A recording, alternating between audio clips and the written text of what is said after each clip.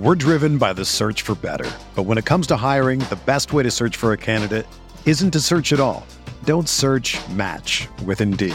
Indeed is your matching and hiring platform with over 350 million global monthly visitors, according to Indeed data, and a matching engine that helps you find quality candidates fast. Ditch the busy work. Use Indeed for scheduling, screening, and messaging so you can connect with candidates faster.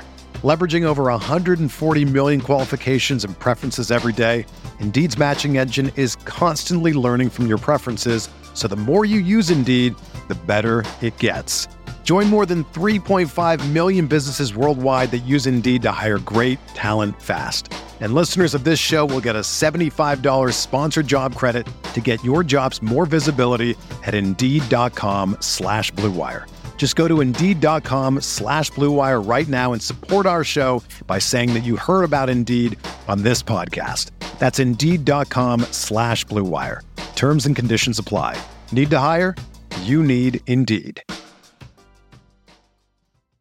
Hi, I'm Andy Herman of the Pack-A-Day Podcast. I'm here to tell you about TickPick. TickPick should be your very first choice to buy football tickets because they save fans money by never charging any service fees ever.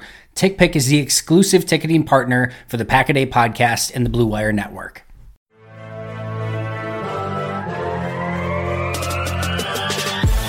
Minutes a day, 365 days a year. This is the Pack-A-Day Podcast. Hello, and welcome in to the Wednesday edition of the Pack-A-Day Podcast. I am your co-host today, Dusty Evely. With me is no Steve Perhatch, unfortunately, but Sarah Kelleher is here. Sarah, how are you? What's up? Yep, no Steve, but we carry on and we keep going, but I'm pretty good. I'm really busy with work, but other than that, it's been an interesting couple of weeks here. I mean, I guess it's really only been a week since we've talked, but it feels like weeks and months and years have gone by since then, at least in the Packers universe. So excited to talk with you about it because pretty much after we recorded our podcast last week, everything blew up.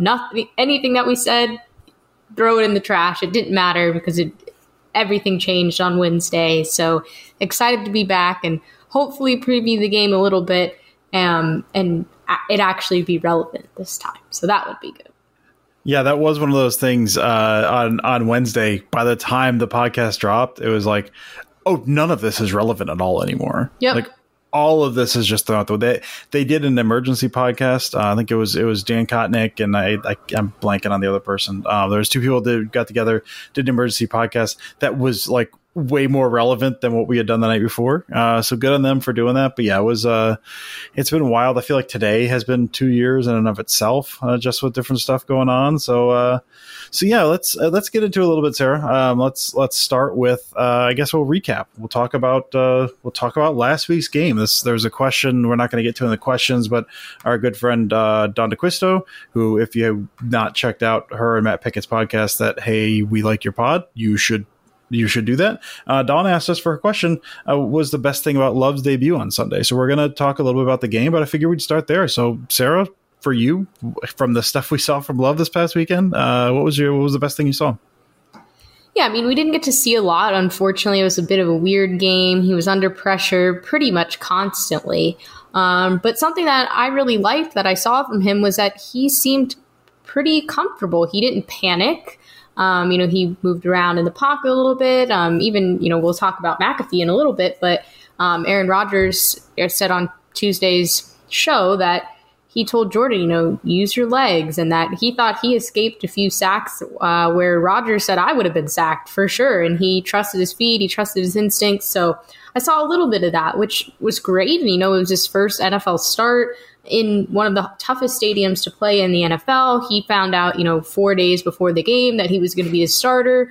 So for him to remain pretty calm and focused and be able to have some poise like that was pretty impressive from a guy who's, never played in a game in the NFL. So that was something that I liked. I know, a lot of people had a lot to say about his performance, but to me, and I tweeted this too, he looked like a quarterback that was playing in his first NFL game. And I know people will say, well, he had a year and a half to sit behind Rodgers, but it's different. I mean, you saw in week one, how sluggish the Packers looked, how much reps matter and game reps matter. And we saw it. They were a little off, and it's taken, a few weeks for them to really hit their stride on offense. And, Jordan Love's not going to come in and just, after waiting for a year and a half, and just be the best player you've ever seen and blow your mind. So I wasn't necessarily shocked at his performance either. That was kind of what I was expecting. Would I like to see a little bit more? Sure. We all would have. But there were definitely some promising things there, and there were some things of concern as well. But it's hard to, completely judge his whole career and say the Packers' future is doomed when you've seen a guy play one time and under some very strange circumstances too. Yeah, and I kind of had that same thing written down. He was under pressure a lot, and it was definitely one of those. He started getting pressured, and then we know who Steve Spagnuolo is. Like, we even talked about it last week. We thought Rodgers was potentially starting, I believe, when we recorded last week, and that was kind of a what Spagnuolo is going to do. There's areas you can attack, but he's going to bring pressure. I mean, he just smelled blood in the water. This is insane to me. So I looked this up on PFF. They blitzed Jordan Love on 53.8% of his dropbacks. It's crazy. He was under pressure 48.7% of the time. And so, he didn't do it, especially the second half. It was just blood in the water, man. It was just a feeding frenzy, and they're just running stunts and twists at Royce Newman. He's just getting roasted. But, that was the biggest thing I wrote down. I have a couple things, a couple big takeaways. The biggest thing that I wrote down is, he never seemed flustered, man. There was times that he's the back of, not even like a 7-step. He hits his back foot of a 5-step drop. He's got to bail because there's someone in his face immediately. There's someone breaking contain off the edge. That sometimes his eyes dropped a little bit. But for the most part, he was still he was looking to make a play, and he never panicked. In that next play, it didn't matter. His eyes, you usually get, a young quarterback, if you're hit and you're pressured that much, you get a little skittish and your eyes start dropping. You're watching the rush before doing that. And I think there was one instance where I saw him do that. But for the most part, he kept his eyes downfield, man. He didn't seem like any of that affected him. I think he went through his reads well. I think there's maybe a couple things that not necessarily he missed, but I think there's an over-reliance on Devontae on a couple things that maybe there was a chance for a bigger play if he didn't look at Devontae, first or second while the thing's developing, if he kind of locked on a little bit. I think there was some of that stuff, but I think that's to be expected when you've got a number one wide receiver like Devontae and a guy making his first start. Hey, maybe I can get a good win over here. So I think overall, there was shakiness, obviously some of the protection stuff and just little things like that. And accuracy was a little off, which we kind of knew, but he never got flustered. And as the game went on, especially in the fourth quarter, he looked calm, comfortable, in control, and he turned in a really nice drive. Turned in a couple nice drives, really. I mean, special teams kind of killed them a little bit on that. Yeah, drive. exactly. I mean, if special teams does their job, the Packers essentially win that game 13-10. They missed 2 field goals, and then they gave up basically 3 free points after the muffed punt there. So, it was, if you think about it that way, it wasn't doomsday like a lot of people online were declaring for the Packers. Yeah, and regardless, Love would have looked the same, but Love looking like that and them getting a win is kind of different as well. So, I think overall, Love looked a little raw, but certainly, I think showed reasons for optimism. Why there's reasons for optimism, and the defense looked tremendous. Again, I mean, they turned in a tremendous performance. I mean, Chris Barnes had 2 to 3 eye-popping plays alone, just by himself. Everyone was flying around. Savage had a tremendous game. So it was, some good takeaways. I don't know about you, Sarah. I went into that game being like, I don't care if they win or lose. I'm curious to see how Jordan Love looks. And they lost, and it kind of sucked because it was an ugly game. But I was like, okay, that's fine. Did you feel the same way coming out of that? Absolutely. My boyfriend and I watched the game together, and all day we just kind of sat there, watching the other games, and we're like, well, it is what it is. It's not a division game. If the Packers are going to drop a game, this would be the one, not going to affect the division. And then hopefully they get Rodgers back, in against some of the NFC teams here coming up. And it was really what you said, Dusty, just kind of anxious to see Love and what was going to happen. And then, the game was really messy, is I think a good word for it. Yeah. And when it finished, I, waited a second before I started my recap and just kind of sat there and said, okay, on to the next one. Nothing crazy. I was floored with the defense and so happy with how they played. And that was for sure the highlight. And then other than that, it was just kind of like, okay, we're good. We can forget about that one besides how the defense played and move on. Kind of a collective kind of shrug of the shoulders, like, all right, that's fine. I felt almost like a preseason game by the time it was done. To less fun news, we just talked about an ugly loss, but this is less fun. The COVID-19 sanctions were handed down. Rob Demoski reported this. The Packers and Rodgers were fined for the COVID-19 protocol violations. The Packers were fined $300,000 as an organization, and that was for not enforcing the wearing masks in news conferences, and the team not reporting the Halloween party. And then Rodgers and Lazard were separately fined $14,650 for the Halloween party, because even though it was away from the facility, they still had more than 3 people there.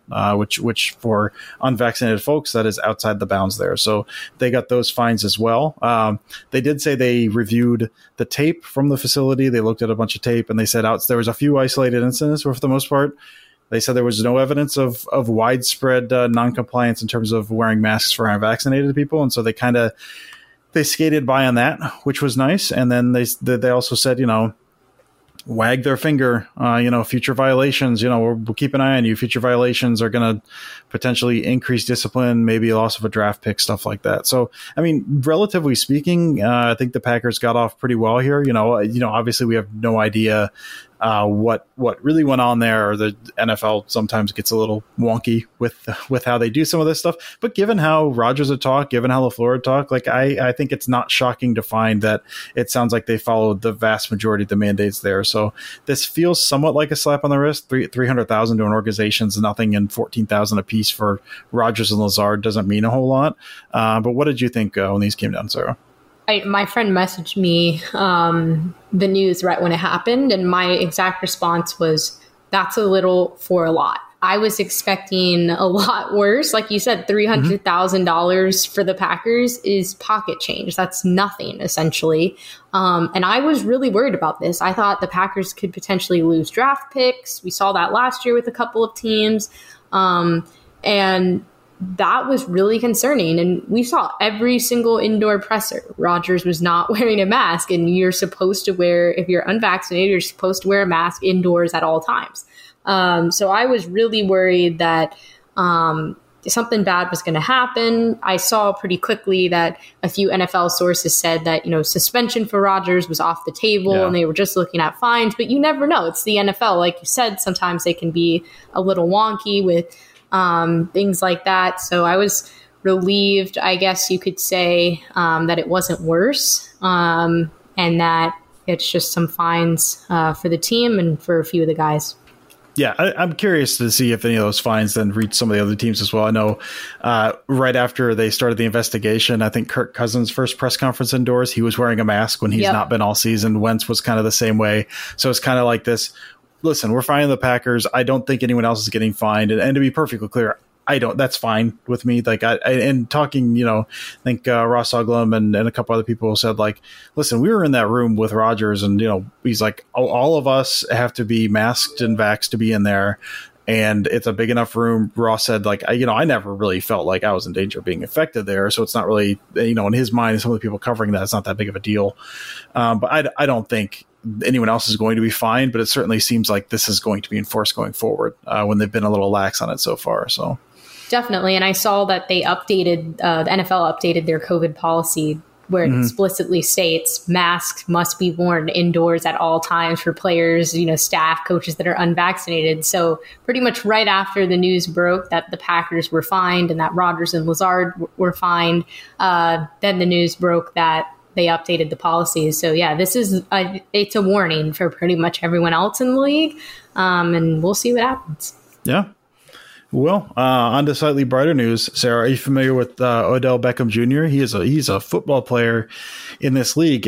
He had major issues in Cleveland. His father did not splice together video, but his father posted video. You brought this up last week of all the times that he was open and Baker Mayfield missed him. And the Browns just basically said, all right, we're done here. So they released him. He has gone through waivers. And as of yesterday, I think at 4 p.m., OBJ no longer affiliated with any team, and he has passed through waivers and he's free to sign with whoever for whatever he wants. The initial report was from Jordan Schultz that he's prioritized the Packers as the list of teams. And since then, some other teams have come out, Saints, Patriots, Chiefs. So what's your gut feeling, Sarah, on OBJ overall, and if this is his interest in the Packers is real, or if this is one of those things we've seen 1,000 times where I'm interested in the Packers and it's a way to kind of drive up prices for somewhere else, a la what we saw with JJ Watt this past year? So is the interest real? I think so. Why wouldn't it be? I mean, you're a wide receiver and you have the opportunity to be on a really good team with a really good quarterback. I could see why he would consider that and why he'd want to be a part of the wide receiver group. But then there's also, the other side of it where a lot of people think that, hey, Rodgers is leaving after this year. And I don't know if Odell would want to come for 1 year, if he would be, if he would be in Green Bay for a few years. So that's probably something he's considering too. My gut feeling is that the Packers will probably try to offer and it'll get turned down because it won't be enough. And then he'll go somewhere else and everyone will throw a fit and be upset and be mad about it. If you would have asked me 3 months ago, should the Packers sign Odell? Should they go after him? I would have said no. They don't need to do that. That's a lot of chaos, drama that could happen. And at this point, if they can make it happen, I'm like, sure, why not? This season has already been a roller coaster. So much drama, so much chaos. Why not just throw Odell into the mix and make it happen? And hey, I know he didn't do well in Cleveland, but he's a good receiver. And I think on the right team with the right system, he could be really good, maybe with the Packers. So why not? Why the hell not? At this point, I'm just rooting for madness and let's do it. So I would be happy if they could agree on something, if they could pull it off. Do I think that's going to happen? No, because this is the Green Bay Packers and we know how they are in situations like this. Yeah, and I'd be all for it, man. I love him. I know there's been diva and drama queen and all that stuff. He hasn't done a whole lot in Cleveland, and we've not really heard a peep out of him until this year. Like, I think, if he's going to erupt, maybe it takes a little while to erupt, but you see a guy with he's not the player he was, but he still has a ton of talent. I think his talent just didn't align with what the Browns do. He is one of his greatest assets that he can bring to a team is his slant game, man. Like, he can take a slant and then he just erases angles and he can just go. He can turn a 6-yard slant into a 75-yard touchdown in a way that very few guys that have played can. And Baker Mayfield doesn't throw slants, man, because he's like 5'8" and doesn't like to do that because he can't really see them over the middle of the field. And that's not a knock on Baker Mayfield. That's kind of his game. That's who he is.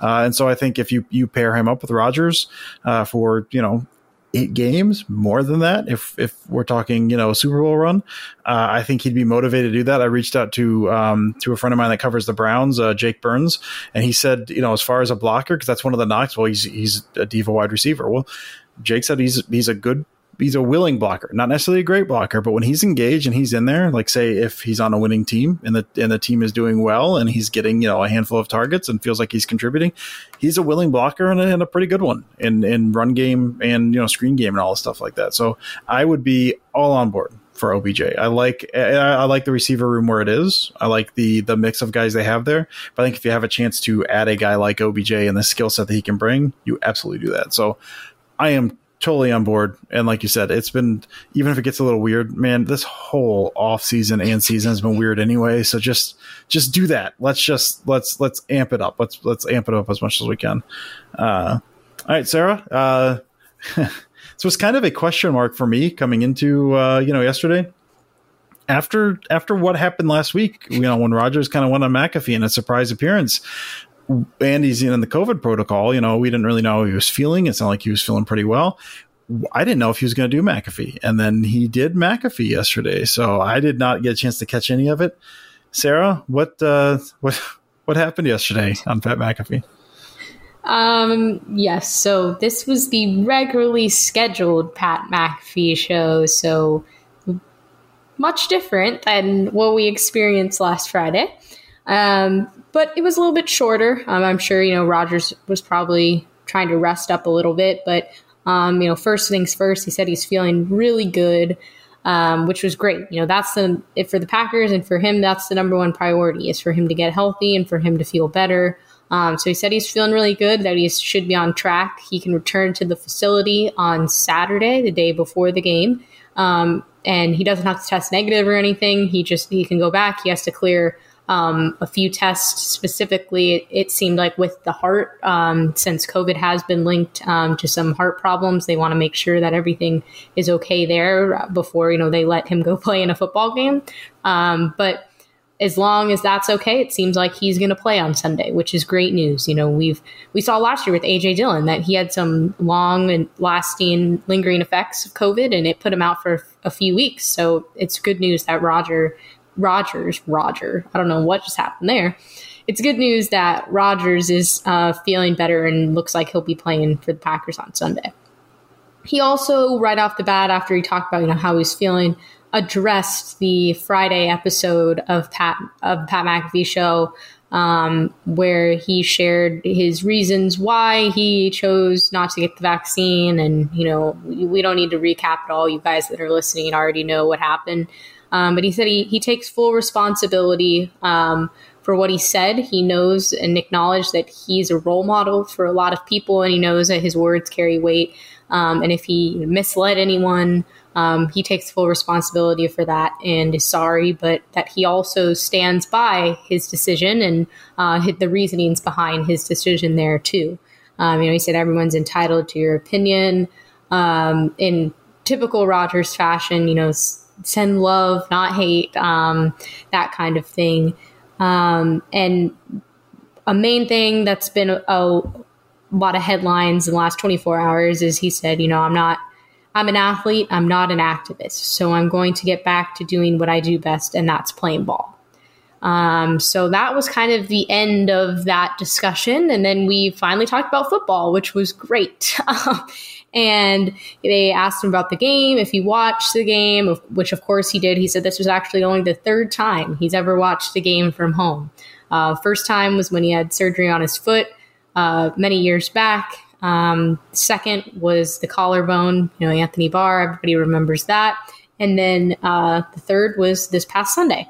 And he said he was really proud of the guys and specifically, called out the defense and Jordan Love. I had to laugh because he said special teams was not special, which, yes, Aaron, you were 100% correct about that one. But he said the organization throughout, he said it's hard to watch games at home, to not be able to play. He mentioned a few times that the TV angles are so tight that it's hard for him to see what's happening. And that for him as a quarterback, he's always looking around and seeing things, and he can't do that when he watches it from home. And he mentioned the organization has been super supportive of him at home in his quarantine COVID bubble. He mentioned he is not in LA getting coffee like we saw on social media that some magazine thought this poor random guy who just went on his morning coffee run was Aaron Rodgers. But it's good to know that the organization has been supportive and great to Rodgers throughout his recovery process. Specifically about Love, he said, I'm really proud of them. He hung in there. I talked about before how Rodgers told him, trust your feet. That'll get you out of some sticky situations, and it did. He also talked about A.J. Dillon a little bit and how his pass catching has really improved and that he's just a great kid, great teammate, great locker room guy, which was awesome. I think from the second A.J. Dillon was drafted, everybody that's a Packers fan fell in love with that guy. Now he does Cheesehead every week, and he's just super nice. So it's great to kind of see not only is he a good person off the field, but now on the field, he's able to make such a big impact for the Packers. At the very end, before they segued into the Aaron Rodgers book club, they talked about the COVID situation one more time and how Rodgers' comments upset a lot of people. And McAfee said, you're probably never going to win another MVP again. Even if you have the best season ever, people don't like you anymore. They're not going to vote for you. And Rodgers said that's probably a legitimate statement. So that was very interesting. And then they flashed up the Aaron Rodgers book club graphic that they do every week that has all the books. And this week, holding last week's book was Pete Davidson dressed up as Aaron Rodgers from SNL this past weekend. Hilarious. Rodgers, the way that they put the graphic up, you could still see Rodgers and AJ Hawk and everyone else's reactions, and he busted out laughing. He got a kick out of it.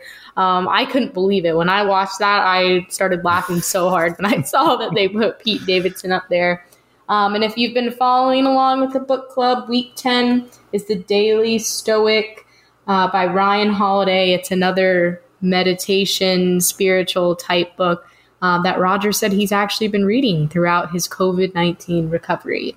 So that was McAfee on Tuesday this week. And overall, seems like the big takeaway is that Rodgers is getting better and that he should be playing on Sunday.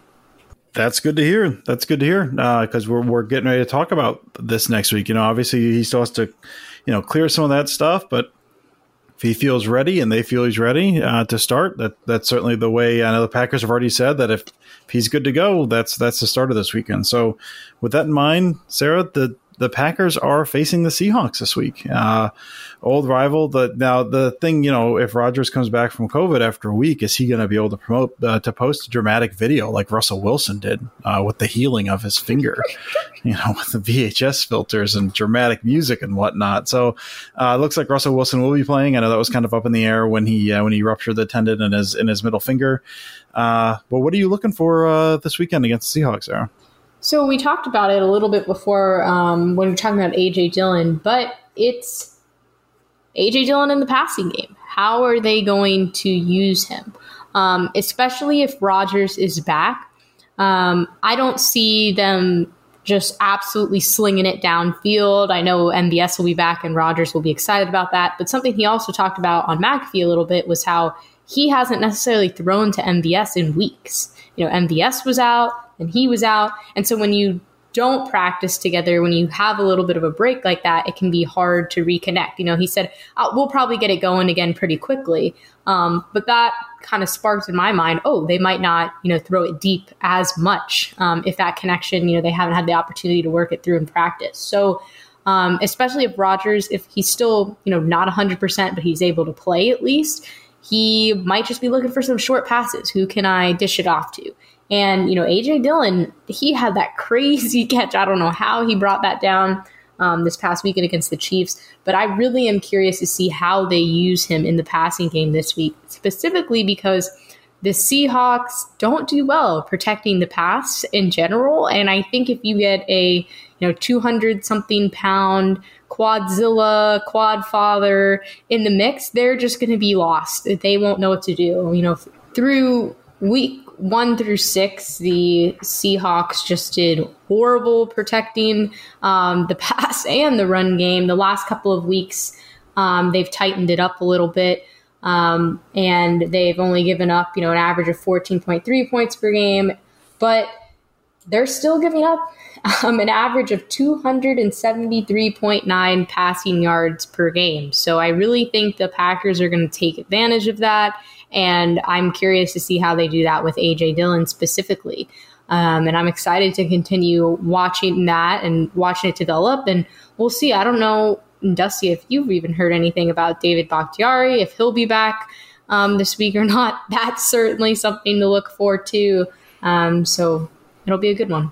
Packers football is finally back, and there's no need to exhaust yourself searching all over the internet to find Packer tickets anymore, because TickPick, that's TickPick, is the original no-fee ticket site, and the only one you'll ever need is your go-to for all NFL tickets. TickPick got rid of all those awful service fees that the other ticket sites charge, which lets them guarantee the best prices on all of their NFL tickets. Don't believe it? If you can find better prices for the same seats on another ticket site, TickPick will give you 110% of the difference in the purchase price. Recently, I was just able to pick up tickets to Packers-Vikings in Minnesota. Going to be heading west for that game. Attending my first game in the new Vikings Stadium. Cannot wait for that. Let me tell you, it was so incredibly easy to use TickPick. No awful service fees. I cannot recommend it enough. And the easiest way to do so is by going to tickpick.com/packaday today to save $10 on your first order of Packers tickets or any other tickets that you want to purchase. We're driven by the search for better. But when it comes to hiring, the best way to search for a candidate isn't to search at all. Don't search, match with Indeed.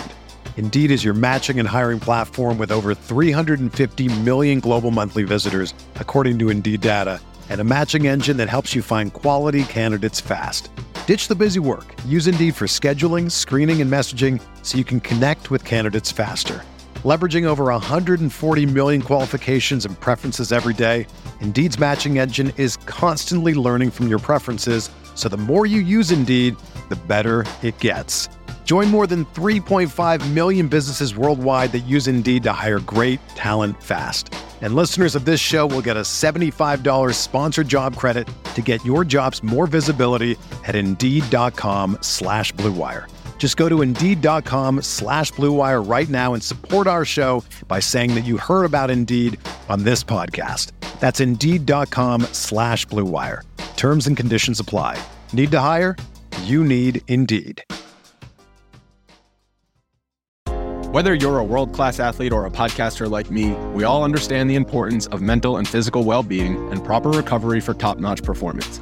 That's why I'm excited that Unified Healing is sponsoring podcasts on the Blue Wire Network. Unified Healing is a new and super innovative global network of wellness centers powered by Energy Enhancement System, or EE System. If you haven't heard of the EE System yet, then you'll want to listen up. This technology promotes wellness, deep relaxation, purification, and rejuvenation. Wherever you are across the globe, access to a center is easy and affordable. Interested in experiencing the EE System technology for yourself? Go to unifiedhealing.com/Blue Wire to learn more and find a center near you. That's unified, UNIFYD, healing.com/Blue Wire. No material or testimonials on the Unified Healing website are intended to be viewed as medical advice or a substitute for professional medical advice, diagnosis, or treatment. Always seek the advice of your physician or other qualified healthcare provider with any questions you may have regarding a medical condition or treatment and before undertaking a new healthcare regimen, including EE System. It's funny you bring him up because as you were talking, I was frantically searching in the background even before you asked that question for the thing I was going to talk about if David Bakhtiari is going to be back. I know we've seen he return to practice. There's been hints that maybe he'd be coming back, but I've not seen anything official yet. I've not seen anything ruled in, and that kind of segues nicely. We did not talk about this. That segues nicely into my point. So I'm looking at the offensive line. I mean, we saw that with Royce Newman was a guy who was like a preseason darling that looked really, really good, man. He has been struggling real bad. I mean, the offensive line as a whole has not been playing great. And again, Jordan Love got blitzed into oblivion this past weekend, but Newman's had a lot of issues with stunts up front, and the Seahawks like to run a lot of stunts up front. Like he's had trouble IDing, he's had trouble passing some of that stuff off, and if there's a couple things. If Rodgers is in there, they're still going to stunt that stuff, and if Newman's over there, that's just something that is going to have to be dealt with. I don't think he's suddenly going to get better in a week. They can coach him up. Stanovich, we know, is very good, but it's been a problem of his all season essentially, and so. The Seahawks are smart enough, Pete Carroll's smart enough to attack that. That I think they're just going to try to run games on that right side of the line and just try to get free rushers, see what they can do with or without blitzing. So, and one of the big things to look at for there, the Seahawks don't blitz a lot, but they do blitz a lot if it's a young or kind of inexperienced or mistake prone guy. So say, for example, they blitzed Ben Roethlisberger like 13% of the time when they played him. When they went up against Jameis Winston and Trevor Lawrence being a rookie and Jameis Winston being a guy who will do dumb stuff if you get pressure, they blitzed him 30% of the time. And so if Rodgers is in, I don't think they're going to blitz him, but they're going to run games on that right side of the line to try to get Newman in a bind. And if Rodgers is not ready and Love has to go, they're going to blitz him. And they're going to have some of the same issues they probably had against Kansas City. The Seahawks don't have the best front. The Packers, have the advantage there theoretically, but Newman is kind of that weak link there. So if they can, that's something to look out for early. If they can start getting some free rushers on that right side using just stunts off the right side early in the game, they're going to keep going back to that. So That's the thing I'm looking at. It's nothing sexy. It's nothing fun. It's just, I certainly hope the offensive line can hold up. So that's what I'm looking for. We'll talk before we move on. Yeah. Breaking news. This is from Evan Macy. Per source, at this point in time, Odell Beckham Jr. still would prefer to sign with the Packers. However, Green Bay's front office has not been as aggressive as others. Shocking. They do have interest, though. If they come through with a competitive offer, Beckham will likely sign with Green Bay. Let's do it. Let's make that deal. Let's turn that face mask green. That'd be amazing. Yeah, that'd be. I thought that was going to be a David Bakhtiari. I was not prepared for that. Let's do it. Let's get OBJ in the building. All right, so let's talk prop bets. So last week the prop bet, I can't remember if it was 1.5 or 2.5 turnovers. 2.5. 2.5. Sarah, you and I both took the under on that. And we won. Steve took the over, and so he lost because Steve is very bad at this game, and me and you are very, very good. And so let's see what the record is now. Steve is now 6-2. Sarah, you're 3-5. Or no, I'm sorry, you're 4-5, and I am 2-7. So I'm creeping up. This week, our over/under is going to revolve around the rushing game. Sarah, you just mentioned how the Seahawks are bad against the pass. They also bad against the run. They're giving up. Let me pull this up. The Seahawks are giving up an average of 127.6 rushing yards on the ground for the season. Now, they have been better the past couple of weeks, but that's their average on the year.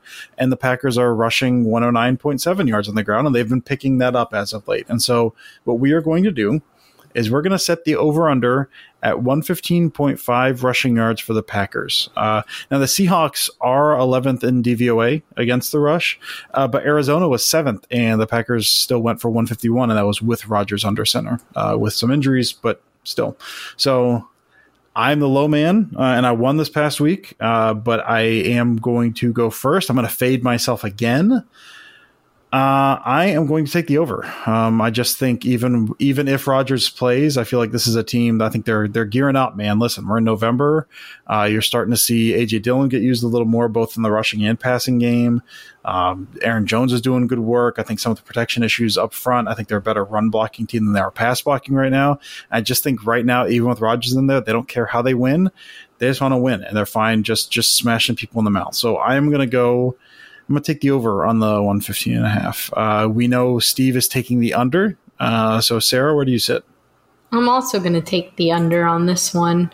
I think it's going to be a pretty balanced game, but that they're just going to be eager to attack the passing defense. And Rodgers being back, you have to think this is the first time he's been with Devontae Adams in a few weeks. So he's probably going to be pretty happy about that and connect with him a few times. So I think it might lean a little more on the pass game than the run game, although it'll still be balanced. So I'm going to take the under. That's fair. All right. So I can gain another game on both of you guys, or just be hopelessly out of it for the rest of the year, which I kind of already am. So that'll be good. That's all we got for here. As always, we're going to hit questions. I don't know, Sarah, if you got the questions queued up, and we'll roll through some of these. Yep. All right, so our first question is from our good buddy Matt Pickett. It is a 3-part question. If you were Gutekunst, what would you do about special teams? A food question, how much Panda Express is the correct amount? And then optional Marvel question, which Eternals power do you wish you had? So Dusty, I know you haven't seen Eternals yet, but I'll let you do the first two. All right. If I was Gutekunst, I'd do nothing about special teams. You hire coaches to let them coach. Gutekunst has done some of that bottom of the roster churn. If Mo Drayton thinks he's got these guys in the right spot, or maybe Mo Drayton wants some other guys up there and LaFleur's telling him no, I let the coaches figure all that stuff out. Gutekunst is the executive. He's the GM. I'm a big believer in letting the people within the organization do their jobs. I don't like the idea of a GM kind of telling any coach, you need to make sure you do this because like there's 1,000 things going on that the GM just doesn't know, the interpersonal stuff, or this guy was having a tough time with it, like just all of that stuff. So if I'm Gutekunst, I don't do anything about special teams. I just hope it gets fixed, and if it doesn't, I do something in the offseason, like maybe look for different coaches. Perhaps I like Mo Drayton, but that's something to kind of go for. But right now, nothing. How much Panda Express is the correct amount? None. I've never been to Panda Express. I've been happy with the decisions I made in my life up to that point after I've left. So none. And I've not seen the Eternals, but I'm familiar with the Eternals. And I've seen commercials for it. So I'm for the movie version of the Eternals, I'm just going Icarus because he's super handsome. He's strong. He can fly and shoot lasers from his eyes. So that sounds pretty dope. I honestly don't care what anyone else's powers is. That's awesome. Really, the whole movie, I was just, if anyone's watched The Boys, the entire time, all I could think about was Homelander and how Marvel probably just called up The Boys and was like, how did you do the special effects for that? Because we're going to do it the exact same way. But I'll go backwards, I guess, since we're already talking about the Eternals. So I saw it, and I think it would have to be super speed. That was awesome, and I don't know if it was just because the effects were super cool and it got me really excited, but I think being super duper fast would be pretty fun. How much Panda Express is the correct amount? I don't really eat Panda Express. They have good fried rice, so I guess maybe just a small serving of that, and then I'd move on. And then if I were Gutekunst, what would I do about special teams? I don't think I would do anything right now, but the offseason or even in the draft, I'd maybe look at players that can actually punt and kick return, because it seemed like every year we think the Packers have a good punt or kick returner, and then we're not quite so sure about that once the season goes on. So maybe prioritize that a little more, like you said, Dusty, in the offseason. I'm not sure if it's really a coaching change, because right now, looking at the Packers special teams, it's really more of a personnel thing. We see on field goals that they're just horrible at guarding that right side, and if they find the right guys, they might be able to make it work. So I think it's more of a personnel thing than anything. Our next question is from Robin Erickson, and it is, how do you handle Pack tragedies? You mentioned the NFC Championship game in 2014 and last year as an example. For me, it's some selected South Park episodes to make me laugh, or chopping wood to release anger. Special teams have given me the energy to set me through winter, with a bunch of axe emojis. So Dusty, how do you handle Packers tragedies? They don't really bother me too much anymore at this point. Really, I kind of get through them fairly well.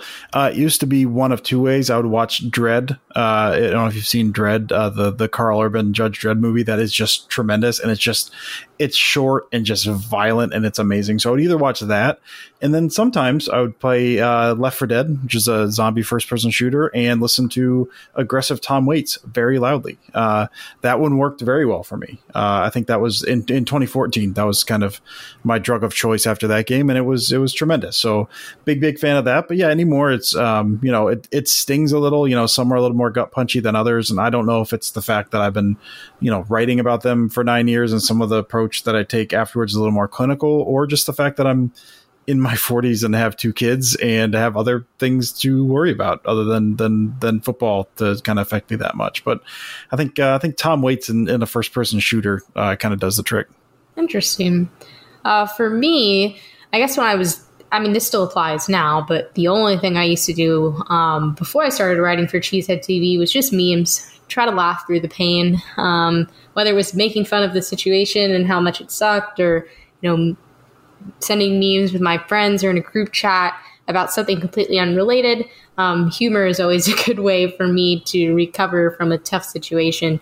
But, recently in the past few years, also that, but writing after the game and having to pretty much have something up, within a couple hours after the game. And usually it's about 2,000 words that I'll turn out there pretty quickly after the game. That's pretty therapeutic especially if it's really a devastating loss or the Packers really sucked. For me to just put all my words down right away, type them out, and then post them online. Then after that, I kind of get all my feelings out and I go, okay, well, that's over with. I got to vent to all of you guys on the internet, and then a bunch of you comment back in the Cheesehead TV comments and all argue with each other. So that's really it. That's how I've at least handled the recent Packers tragedies. It's just writing about it right after the game. Our next question is from Brian Hartstad, and I'll go first on this one. He said, who's the Packers defensive MVP? And then food question, favorite Christmas cookies. So for me, the Packers defensive MVP is Devondre Campbell.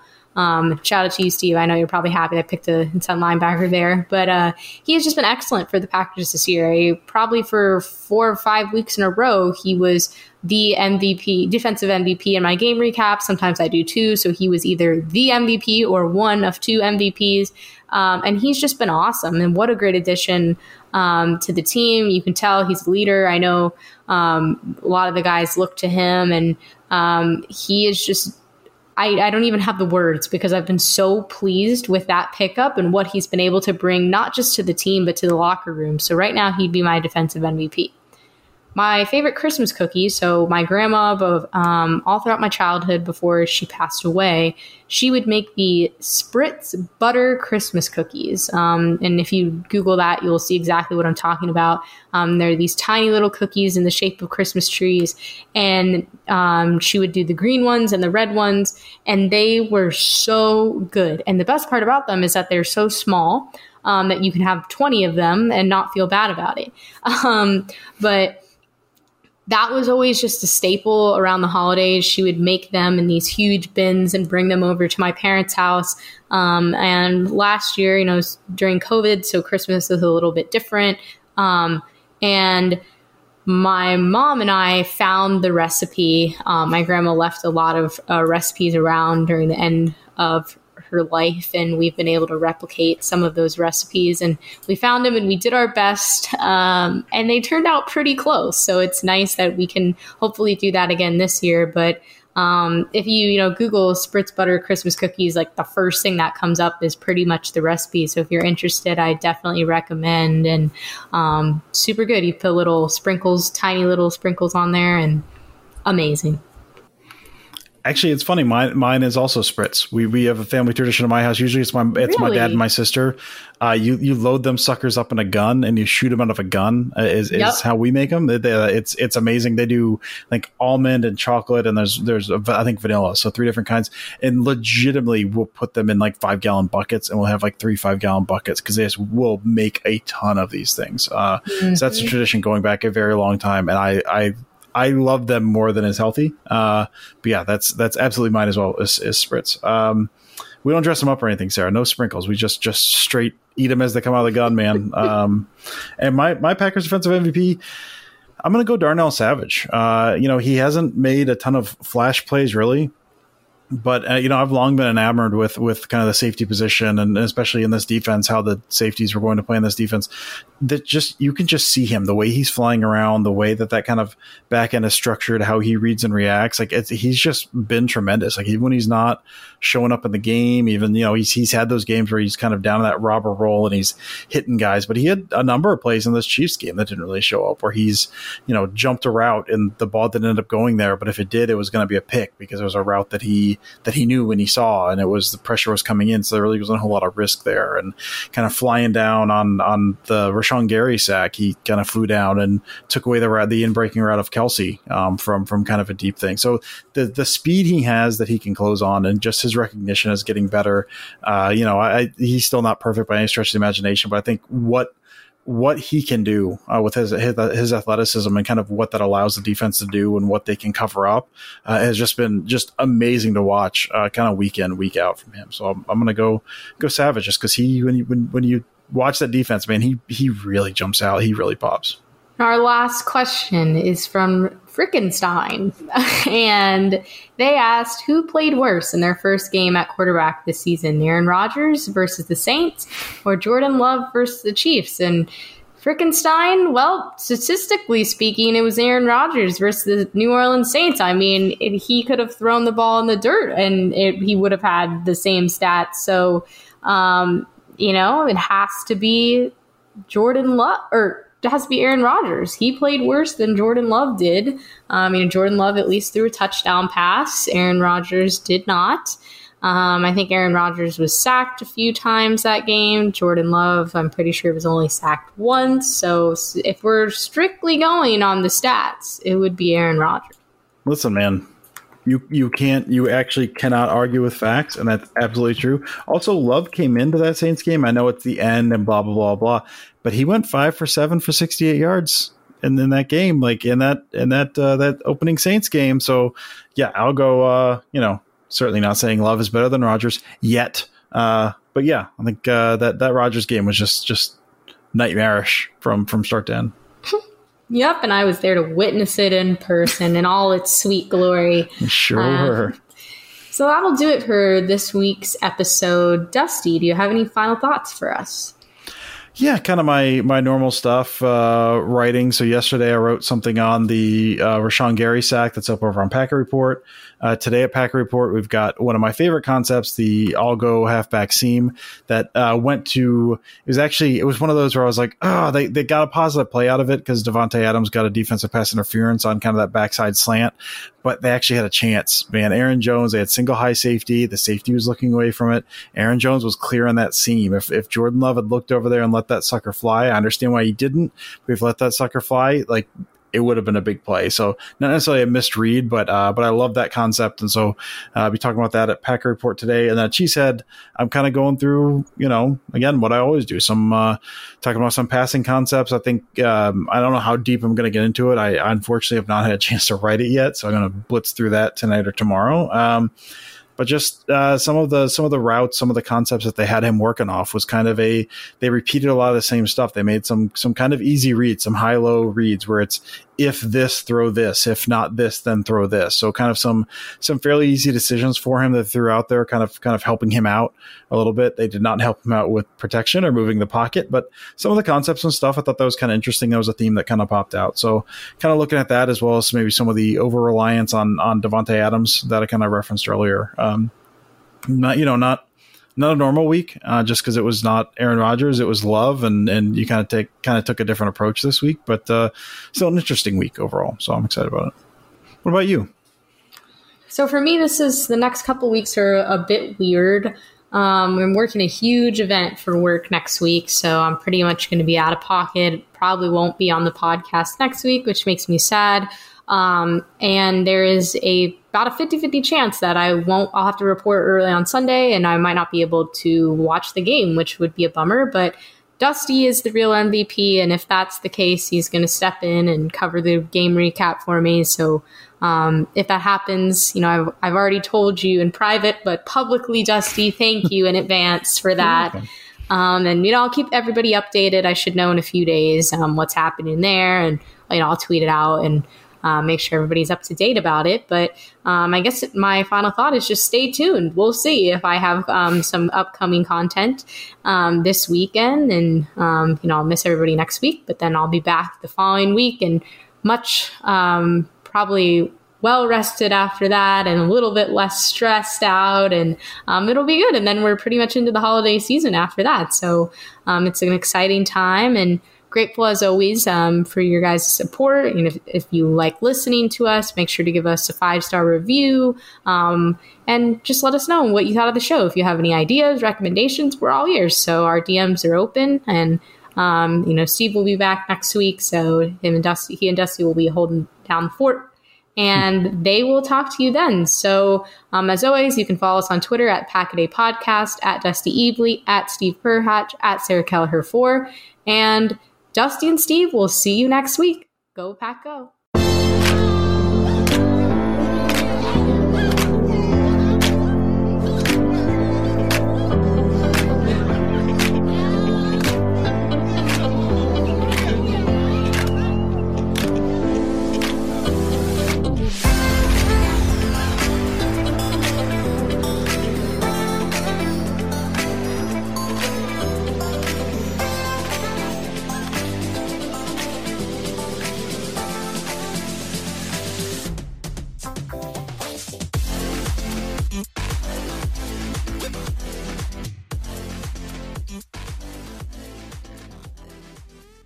Everyone is talking about magnesium. It's all you hear about. But why? What do we know about magnesium?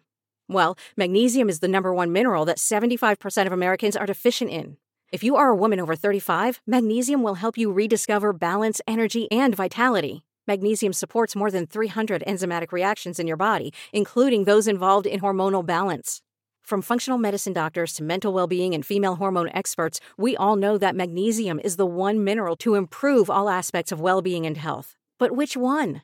Magnesium Breakthrough from Bioptimizers, the trusted choice recommended by leading experts with 7 best-absorbed forms of magnesium to ensure your body receives the support it needs for overall well-being. Go to bioptimizers.com/balance today and use code BALANCE10 for 10% off. Support your journey to wellness at bioptimizers.com/balance.